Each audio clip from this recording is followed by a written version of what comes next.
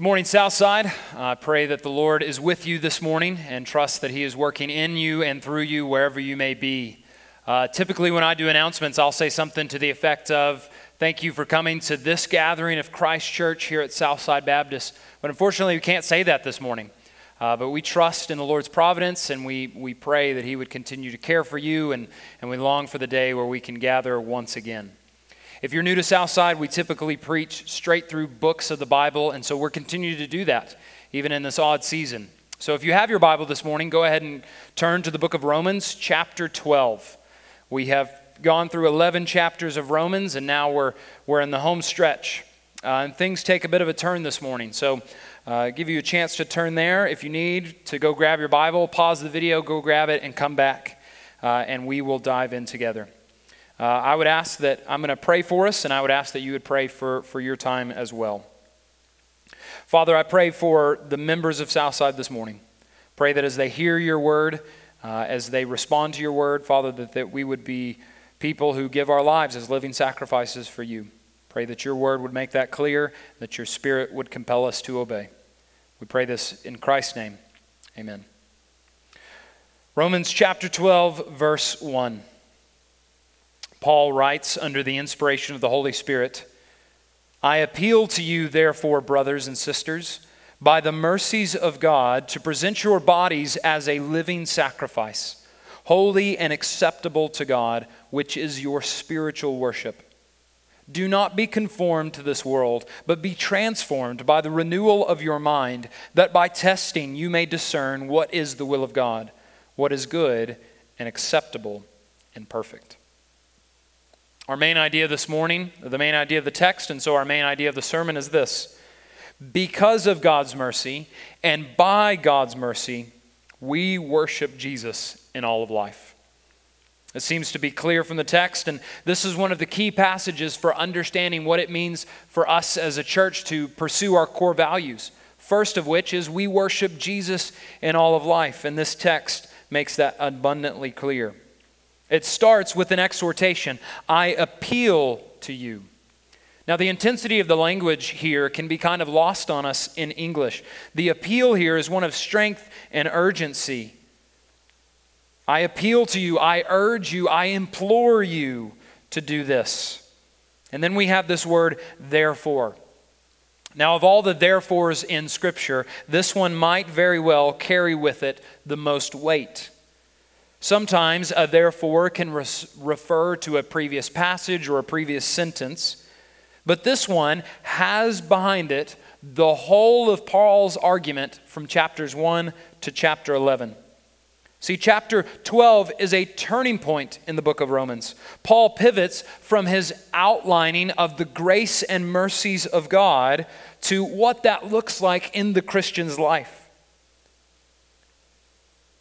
Turn with me briefly to Romans chapter 1, verse 16. A verse that could summarize what these 11 chapters are about. For I'm not ashamed of the gospel, this good news that comes from God. For it is the power of God for salvation to everyone who believes, to the Jew first and also to the Greek. Because these 11 chapters go something like this, telling us of the power of God for salvation. Not to everyone who works, but to everyone who believes, for both the Jew and the Greek. Chapters 1 through 3 go something like this. The Gentiles are unrighteous. The Jews, even with all their advantages, are also unrighteous. And if you somehow find yourself outside of one of those two categories, you too are unrighteous. But now, Paul tells us, righteousness appears on the scene. But it doesn't come from keeping the works of the law. It comes by way of faith. Faith specifically expressed in Christ Jesus, the Messiah. So that those who put their faith in Jesus are freed from condemnation and are justified, declared in the right by God. So that as Abraham experienced, we can have peace and fellowship with God because Christ reverses the curse. He redeems us from our sinful state and gives us His righteousness. He comes as the second Adam, without Adam's sin, so that he might establish a new humanity through himself. Then those that are found in Jesus have new life in him. No longer does sin have dominion over us, but we are raised in resurrection life to be slaves to righteousness and not to the flesh. And all of this is brought about through grace and not by the law, because we have died to the law. Then in chapter 8, Paul makes clear that salvation, both our justification and our sanctification, is a work of the Spirit. And as God's adopted children, the Spirit lives within us, shaping us, empowering us, and securing us, because we are loved by God. And all of those who are foreknown or foreloved by God will be saved according to God's sovereign plan that he set before the foundation of the world. Through the course of his plan, he will save his people, both Jews and Gentiles, in accordance with his promises, because he is faithful. Therefore. See, this is instructive to us. We must keep in mind that in our study of the Scriptures, particularly the epistles, we have to follow the course, trace the line of reasoning that the Scripture presents to us. Because if we follow the line of Scripture, we will come to the same conclusions that the Scripture does. And this doesn't take a special knowledge, this doesn't take a secret ability, but it does take work, it does take effort, and it particularly takes dependence on the Spirit. But for the believer, this is an endeavor that we can do and should undertake. To understand the flow of the Scriptures so that we might understand the meaning of the Scriptures. This is a weighty therefore. I appeal to you therefore, brothers. It must be given its proper due. By the mercies of God, he says. I appeal to you therefore, brothers, by the mercies of God. Well, this is what he has taken 11 chapters to show us. What are the mercies of God? It is the mercy of God given to sinful man through the gospel of Jesus Christ. These works are God's mercy to us. So what should we do in light of God's mercy? Look again at verse 1. I appeal to you, therefore, brothers, by the mercies of God, to present your bodies as a living sacrifice. Here, Paul draws upon the language of the temple and the old covenant. So for those that know their Hebrew scriptures, you know that worship for the Israelites was keeping the law of Moses, which included a sacrificial system. A large portion of their worship was their offering of sacrifices. Psalm 27 verse 6, a passage that connects worship and sacrifice. And now my head shall be lifted up above my enemies all around me. And I will offer in his tent sacrifices with shouts of joy. I will sing and make melody to the Lord. See, the psalmist understood that sacrifice and worship were two sides to the same coin. But in this new covenant that is instituted by the blood of Christ, something has changed. It's not utterly different. It's not totally different. We're still talking about sacrifices, but it is radically different. A root level change has occurred. Paul commands his audience to present a sacrifice, but instead of a bull, instead of a goat or a grain, he commands them to present their bodies as living sacrifices. This is your spiritual worship, he says. And to drive these connections home any further of Old Covenant, New Covenant, the word for spiritual worship here could also be translated as reasonable service. A service, a word that is often used to describe work that occurs in the temple, a service rendered to the Lord. As so for Paul, this whole life giving over, this being a living sacrifice, is the rational response to the mercies of God. That when we come to reckon with God's mercy, we will render our bodies, body and soul, our whole self, in worship to our God. Bodies, again, here can't emphasize this enough, is our whole person. It's not just our physical extremities, it's our whole self. Not a part, but the whole is being surrendered in worship to our King. For the Christian, we don't put bulls on the altar, we place our bodies. We don't put our stuff on a physical altar, we give ourselves. We don't put our possessions, we give our person. This is the reasonable, rational response, worship to the grace of Christ. That we would submit our whole selves, toe to top, to the lordship of Christ. But do not miss how Paul describes our sacrifice. See, the offering of ourselves, Paul tells us in this passage, is not rejected. It isn't cast aside. It isn't found wanting. What does he say? Present your bodies as a living sacrifice, holy and acceptable to God. Paul says that our lives as a living sacrifice presented before God in obedience to Him is holy and acceptable. We who were once characterized like Romans 1 or Romans 3. We who looked like 1 Corinthians verse 6 starting in verse 9. Or do you not know that the unrighteous will not inherit the kingdom of God?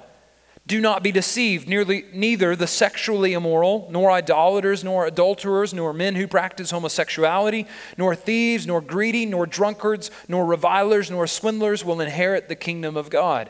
This is not a holy and acceptable sacrifice. But look at verse 11. And such were some of you, but you were washed. You were sanctified. You were made holy. You were justified in the name of the Lord Jesus Christ and by the Spirit of our God.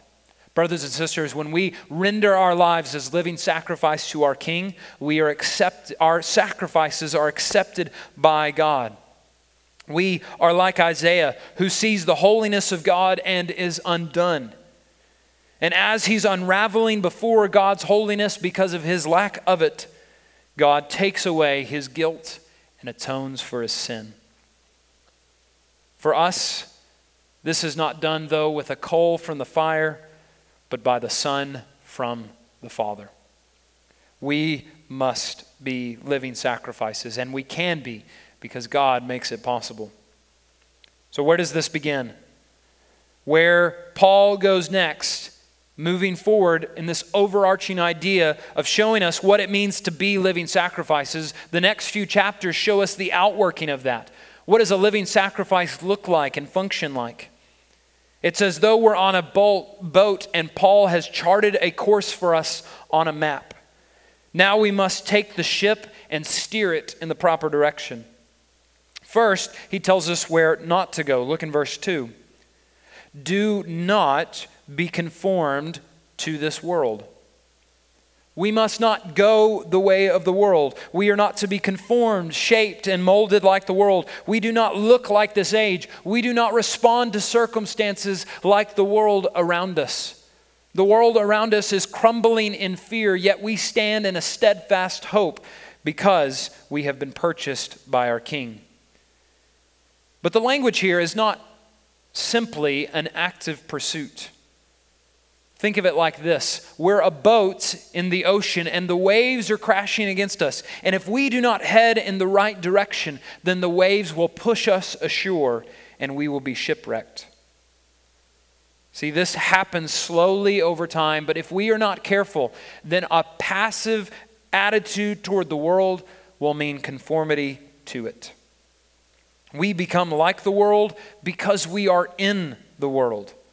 There is a reason that the International Mission Board sends our missionaries to other countries to do their language training. Immersion is quite the effective teacher. Some of you are learning this to some degree with homeschooling, right? You've been immersed in it, and you're learning trial by fire what it looks like to educate your kids in your own home. Blessings to you, brothers and sisters. Well, this is true of us in the world. If we are immersed in the world, we will become like it if we are not vigilant. It is true that our old man, our sin nature, has been crucified with Christ. But like a snake whose head has been crushed, our old man still thrashes around and causes damage. So Paul tells us not to be conformed, but to be transformed. Look again in verse 2. Do not be conformed to this world, but be transformed by the renewal of your mind, that by testing you may discern what is the will of God, what is good and acceptable and perfect. When our mind is renewed, it gives us the ability to discern the will of God. Well, what does Paul mean here? Well, one author puts it this way, giving us two helpful and simple definitions for the will of God. First, God has a will of decree and a will of desire. His will of decree is how things are, how things God has created them to be. Before the foundations of the world, God's word went forward and created the cosmos and set his plan for the foundations of the world. This is God's will of decree. But he also has a will of desire, and this, for us, is what he has commanded, or rather, how things ought to be. That seems to be what Paul is referring to in this passage, because look at the text. We're able to discern what is the will of God, and what does he describe it as? Well, it is what is good, what is acceptable, and what is perfect. So our lives, ruddered by our minds, must be centered on the will of God, the things that are good, the things that are acceptable, the things that are perfect. And these are the things that verse 1 shows us are pleasing to God, right? Present your bodies as a living sacrifice, holy and acceptable. That acceptable word there is pleasing to God. Well, what pleases God?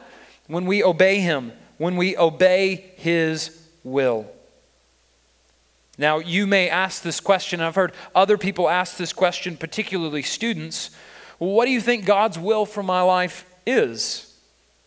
And many times when someone asks this question, they ask it with a specific decision in mind. Where do you think God wants me to go to school? Who do you think God wants me to marry? Do you think God wants me to buy this car? Whatever the case may be. But I would say that when we're talking about the will of God, it has less to do with specific decisions, and it has more to do with the pattern and intentions of our hearts.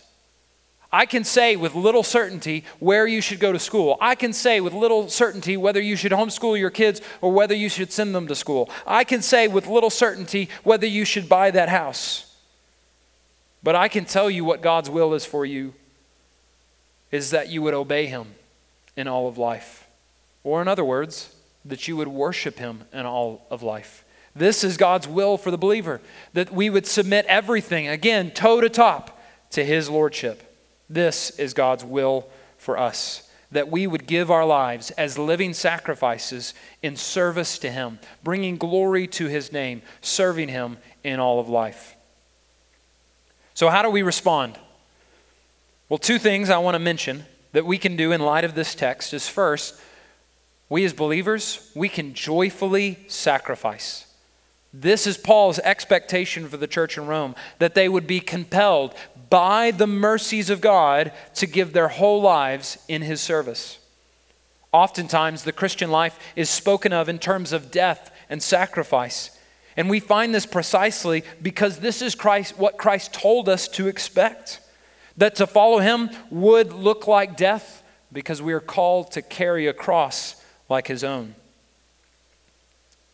Now, for many of us, we might be in a season where we know we ought to give our whole lives, where we know we ought to be living sacrifices, but we're having a hard time being marked by joy. For us, it might be more duty than delight. So how do we respond when this is the case? Well, I think we follow Paul's lead here. We dwell on the mercies of God. We spend time mulling over in our minds the mercies of God. Maybe for you, this means you should memorize a portion of the book of Romans that we've studied so far. Romans 8 would be a wonderful place to start. If you find yourself spiritually dry, where your affections are not stirred, where you can say, I'm sacrificing, but it's not a joy, then dwell on the mercies of God. Dive deep into those first 11 chapters. Because again, this is who we are. Chapters 1 to 11. This is who we are. Before Christ, this is who we are in Christ. And this is who we ought to be. Our activity follows what God establishes for us in the gospel. So spend time memorizing the scriptures, diving deep into them. And this is possible for you. I've challenged some of our students with memorizing the whole book of Philippians. This is possible. Memorize the scriptures, memorize parts of Romans so that you might seep your mind in the promises and mercies of God. Because when we understand the gravity of the gospel, then we will understand the freedom and joy that is found in surrendering sacrificially to our King. So first, we joyfully sacrifice. Second, we confidently obey. Paul points out in chapter 1 as well as in chapter 16 that he writes this letter in part so that the obedience of faith within the Roman church might be brought out. Now, if you're like me, insecurity can fill your life, particularly when you're charged with a task. When I was first learning to drive, I was a nervous wreck because I was not because I was a poor driver, but because I was worried about disappointing my dad sitting in the passenger seat. I was worried that I might make a wrong turn, that my car wasn't clean enough, or that I hadn't changed my oil recently.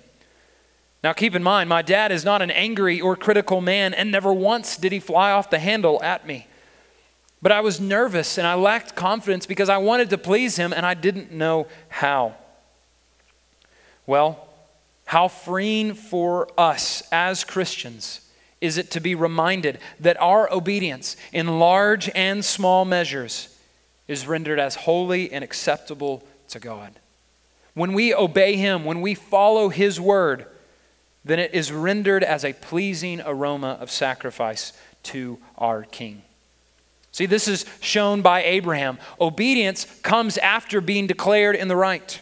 Abraham obeyed by faith, we read in Romans chapter 4. He received righteousness through faith, and then he obeyed. So obey with confidence, not with pride and not with fear. To stretch this boat analogy just a little further, our obedience doesn't propel the boat. Rather, the boat is propelled by the Spirit through the water, and our obedience are wakes behind it. This is what we ought to be doing, joyfully sacrificing and confidently obeying. Now, given our odd circumstances, I want to leave you with 4 more things that you can be doing, specific things that you can be doing during this season. And these are drawn from a book called True Worshipers by Bob Kauflin, which picks up many of the ideas that we see in our text this morning, that we are to be living sacrifices. The first thing that we can do as living sacrifices, even in our scattered state, is we can receive. As living sacrifices, we must not reverse the order. We give our lives to Christ because He first gave Himself to us. So before we are givers of self, we are recipients of Him. We are recipients of the grace of Christ through the gospel of Christ as told to us in the word of Christ.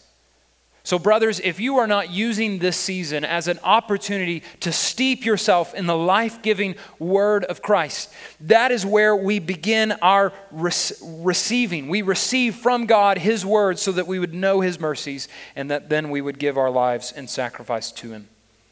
One author puts it this way: worship never begins with us. It is always a response to the truth. It flows out of an understanding of who God is and what He has done for us in Christ. It begins with His revelation and redemption. So we must ensure that the Bible, which contains this revelation and points us to God's word of redemption, stays right at the heart of our meetings and our own spiritual lives. Brothers and sisters, during this time where we cannot gather, we must be clear and adamant about our need to dive into the scriptures, to be recipients. Because if we want to live a life of living sacrifice to our King, then we need to know what our King has done for us and expects from us. Our lives of worship are directed by the scriptures. That's why Paul directs our attention to the will of God. We don't have to guess what our lives will look like as living sacrifices. God in His kindness has told us. So we must be recipients. Recipients of God's grace and recipients of God's word. Next, living sacrifices exalt. Since we have been bought by the blood of Christ, we respond to God by exalting his name in all of life. And this isn't isolated to our songs, although we'll talk about that more in a moment. But this is in all of life. Our efforts, our endeavors, our actions, our thoughts should be to the worship of our Lord. Paul's language in our text is one of our whole self, internally and externally. We exalt the name of Jesus. As Paul instructs us, this starts in the mind. And maybe for you, this starts with an awareness of God. Maybe you should pray this prayer that's found in the Valley of Vision, a collection of Puritan prayers. It says this: I confess that thou hast not been in all my thoughts, that the knowledge of thyself as the end of my being has been strangely overlooked, that I have never seriously considered my heart need. But although my mind is perplexed and divided, my nature perverse, yet my secret disposition still desire thee. Let me not delay to come to thee. Break the fatal enchantment that binds my evil affections, and bring me to a happy mind that rests in thee. For thou hast made me and canst not forget me. Let thy Spirit teach me the vital lessons of Christ. Brothers and sisters, let us be living sacrifices that exalt. And one of the ways that we do this is we are living sacrifices that sing. To be a sacrifice is to, by definition, be an instrument of worship. Yes, of course, our whole lives are worship, but the singing of God's people is particularly important to us. It is abundant in the Scriptures. The Scriptures are inundated with pictures of God's people singing. First and foremost, because we serve a singing God. Zephaniah 3:17 tells us that God sings over his people. We read in the New Testament that Jesus, in his earthly ministry, sang with his disciples. And we find in the book of Ephesians that singing is tied with being filled with the Spirit. See, brothers and sisters, singing expresses the work of God in our lives, particularly the work of the Spirit. See, the chief activity of the Spirit in our lives is to make Christ more glorious to us. And when we sing, we are showing that this work is happening within us, because we want to exalt Christ in our lives and on our lips. And this is certainly not dependent on a worship leader. Taylor and the other musicians in our church are serving us so well by giving us music that we can sing along with, but we are not dependent on them. This type of singing should be happening in our homes as well as in our gatherings. This is why we say when we commend to you family worship, read, sing, and pray. And this is especially true for those of us, myself included, who may not be gifted musically. See, we can sing the praises of Christ and show that he's our King in spite of our inability. We give him our all, even whenever it may not be appealing to those around us. Last, living sacrifices gather. We as the church are a collection of living sacrifices. And when we gather, we magnify the name of Christ in ways that we can't when we are apart. That's what makes this season in particular so difficult. But it is also what will make our reunion so sweet. See, we gather as a sign that we are bound together because we are bound to Christ. And I hope that as this season progresses, as long as it may, that it develops within us a longing for the gathering of the church. But even more than just the Sunday when we will resume our services as normal, my prayer is that this develops within us a longing that we would gather with Christ's church as a whole, that we would anticipate the wedding feast of the Lamb. Brothers and sisters, pray to this end. Pray that we would long to be living sacrifices that live in a community of living sacrifices. And that one day when Christ returns, we pray that it would be soon, that we would join in fellowship with all of the living sacrifices, all of Christ's church before our King.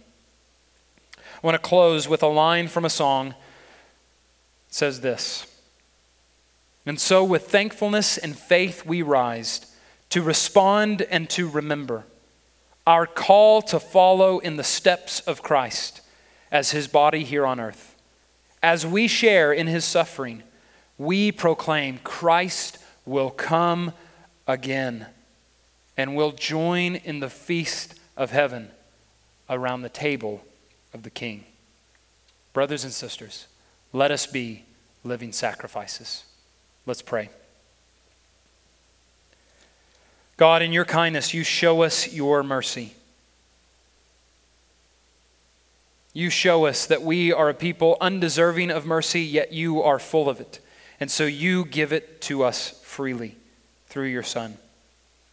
So, Father, may we here at Southside Baptist be compelled by your mercies to present our bodies as living sacrifices. May they be holy and acceptable to you. May this be our reasonable, rational, expected spiritual worship. Father, may we not be conformed to this world, but may we be transformed by the renewing of our minds. May our minds be centered on your word so that we may be centered on your will. That we may be able to test and discern what is your will, what is good and acceptable and perfect, and walk in obedience to it. And Father, as we renew our minds, let it also reveal to us the reality that we live in a broken world, a world that you will one day fully redeem when your Son returns. Father, we long for the day that we gather here, but we also long even more to the day where we will gather at the foot of your throne to sing your praises evermore. Let us walk in obedience today. In Christ's name we pray. Amen.